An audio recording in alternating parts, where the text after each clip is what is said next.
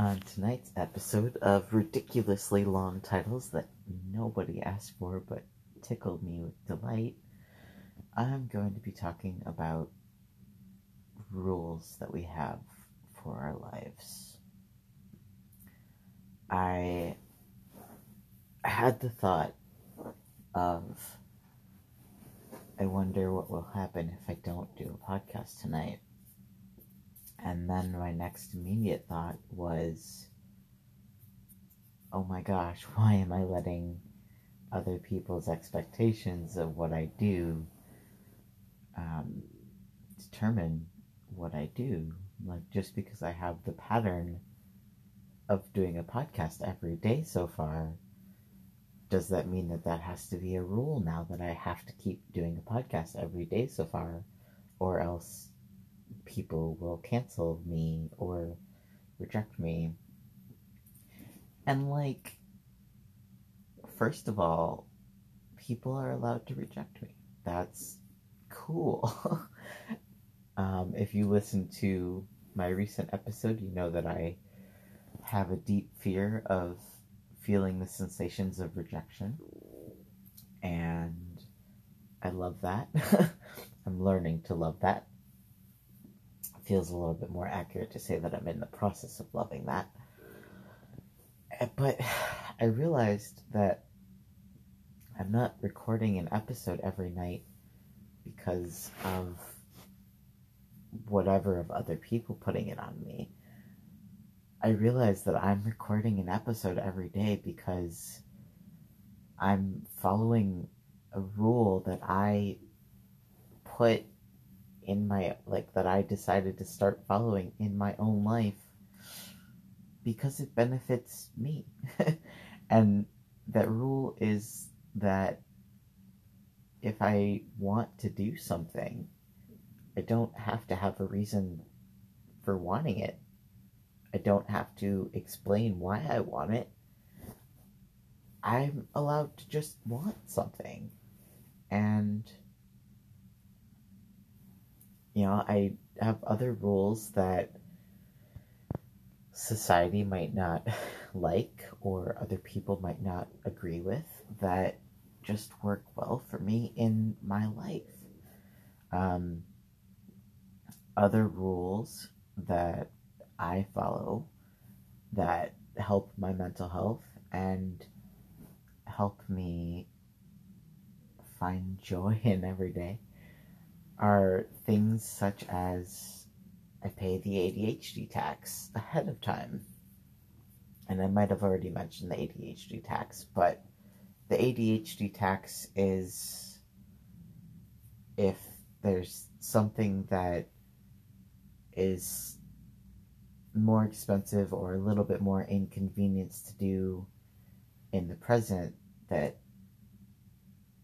will help you actually do the thing later, to do that minor inconvenience in the present so that you'll actually be able to do that thing later, versus going for the convenience in the present and not actually being able to do or buy or eat or make the thing later. So that's one of mine, is that I pay the ADHD tax. Like the other day, I knew that it was an ADHD tax sort of day with doing my hair, that if I didn't do my hair, other things wouldn't get done. So I did my hair first, even though it, logically didn't feel right. Another rule that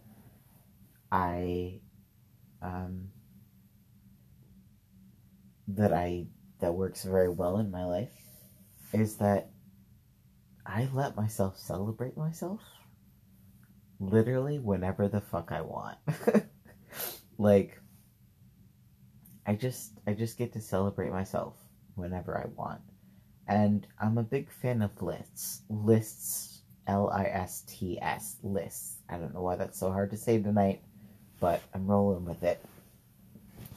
I'm a big fan of lists, and so I like to define things with lists. And as I was first starting to learn about human design a few months ago, and learning that There's hair in my mouth. Okay, that's not what I was learning. As I was starting to learn about human design a few months ago and learning that I am a projector and that recognition and invitations um, are beneficial for me to pay attention to, I was like, all right, so what is a recognition for me? And I made a list of all of the ways that other people recognize me and ways that I can recognize myself. Um, and, one of the. Oh, wow. Okay. I'm going with it. um, one of the ways that I recognize myself is by celebrating myself, or, lately has been recognizing myself by doing a podcast because I see value in myself enough to put it out there. So this podcast is a way of recognizing myself and seeing value in my experiences and in what I say or do. Another thing that what was I?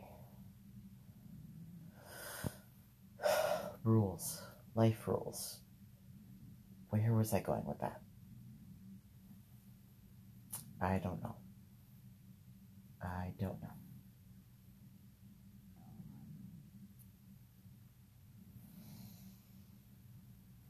Yep, nope, it's gone. Okay, life rules. Other life rules. If I do a streak of something, like if I read 3 days in a row, that's something for me to celebrate.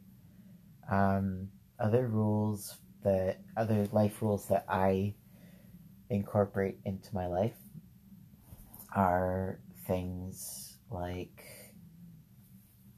if something is worth doing, it's worth doing badly as opposed to not doing it at all. If something is worth doing, it's worth doing, period, no matter how the doing happens. And that one specifically got me through college. Honestly, that one specifically helped me not self-sabotage so much. Another one that kind of goes along with that is that doing something is better than doing nothing. So when I was living in the apartment and I was still responsible for doing dishes, I didn't really have a lot of energy to do a ton of dishes at one time. I mean, sometimes I did, and sometimes it was super soothing for me to do, like, just, spend like an hour doing dishes. But other times, I didn't really have energy to do that many dishes at one time, but I was still feeling anxiety that there was dishes and the possibility of them piling up. And so I followed the rule of like doing something is better than nothing. And so while I was making food in the microwave, I would turn around because I had one of those like really skinny, god awful, not wheelchair accessible kitchens that like galley. I think it's called a galley. I don't know. I was in one of those at the time, and so I would turn around and wash a single dish in my sink and like finish it, and then get my food out of the microwave and like repeat that way. And that is another rule that has helped me so much. Um, Similarly, I saw a post that someone with depression, like their therapist asked them um, what was stressing them out, and they knew that, like, they thought that they shouldn't give an answer like the dishes, but they were honest and said the dishes, and their therapist told them that they could run the dishwasher twice or 3 times. Like, that's the sort of, like, I get to decide the rules that I follow in my life. And so some of them are so ingrained at this point, and I haven't made a list of them in a while. So I might be forgetting some of them, but some of the other rules that I live my life by, I don't engage in name calling, period. I have a list of words that I don't say, and should is one of them. So, like, I don't engage with should at all. If someone says that I should do something, even if it's a positive thing that will bring me excitement or will positively affect my life by doing the thing, it doesn't matter. My brain sees the should and just full stop. I don't engage with should.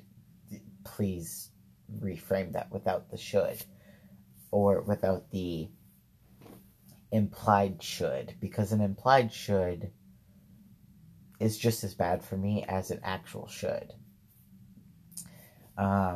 Another rule that I have for my life is that I don't shame myself. If I notice that I am having the thought to that I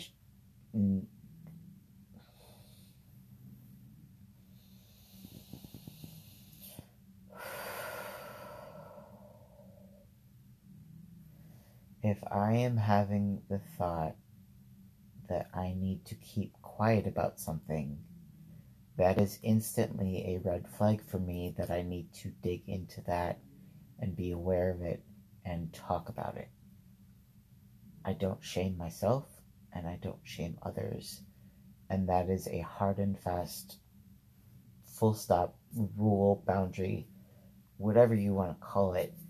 And that came out of a habit of shaming myself so much that I used to go days or weeks at a time without saying more than 5 words, more than 10 words, because I was so ashamed. Like, I had so much shame that I totally just, shrinked myself so much. I was trying to be invisible. And because I believed that was the best that I deeply believed that I was invisible at one point. And so now that I am aware of that old tendency, and thankfully it's not there much anymore, but that's another one that as soon as I notice it, I communicate, even if it's just saying the thing out loud to myself, because I refuse to go back to that. Another rule that I have for my life is that I celebrate the smallest thing. I celebrate, like, sitting up. Especially if I'm having trouble getting out of bed, I go, like, if I need to break things smaller, then I celebrate the smallest possible whatever. To the point of, like, if I'm experiencing depressive thoughts, I celebrate myself for sitting up. I celebrate myself for even just wanting to sit up, even if I don't sit up. And a rule that I am in the process of putting into my life right now, even though it probably paradoxically won't really make sense if you've been listening to this podcast, is that I am not over explaining myself anymore. So the rule that I'm in the process of implementing, or rather in the process of practicing, I have already implemented it for myself, but I'm in the process of practicing, is that I don't over explain myself. So if I ask someone for something, I accept their yes or no, and I leave it at that. I don't explain why I want something. If I am making a comment on someone's post or reaction that might trigger someone, I don't say, oh, well, I'm just doing this, I'm just saying this because. So, like,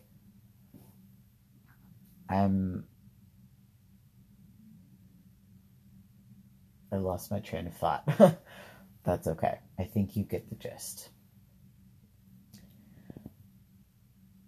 I get to set my own rules. And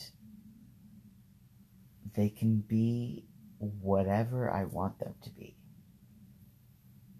And you get to set your own rules too. Now,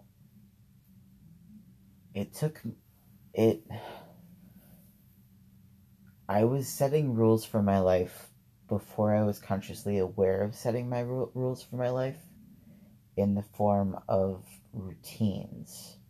And I got so comfortable in my routines at one point that I had created rules about, I couldn't break my routine. And this created so much anxiety and fear, because that routines became a comfort object, so to speak. And I definitely still have routines, and I definitely still get comfort from routines. But sometimes I also break myself out of those routines on purpose, just to make sure that I'm not unconsciously setting rules about my life. So I'm okay with having rules about my life, but I'm okay with having rules for my life, and I have a rule that I only consciously and deliberately set rules in my life that benefit me and help me grow. So if I become aware of myself unconsciously setting rules for my life that are detrimental to myself or to others, but generally most of what I do that's unconscious is only detrimental to me. If I notice that I am slipping into or getting momentum towards a rule that is A, unconscious, or B, detrimental to myself, then I automatically break that rule or shift something and set a positive or empowering rule for myself, or at least a neutral, not engaging with that unconscious rule. And that works for me. As always, I love myself. I love you. Thank you for listening. And I just got a little bit triggered by the fact that I've been talking for 19 minutes. And I had the impulse to apologize for talking so long. I am not doing that. Instead, I'm going to celebrate that I've been talking for 19 minutes long. Because I used to have days at a time where I only spoke up to 5 or 10 words over the course of multiple days. Look at me go. Yes. Using my voice and valuing what I think and say. I am doing awesome. Okay. Now I will be going to bed. I love myself and I love you. Thank you for listening. I feel like that's already a routine happening, and I'm okay with it.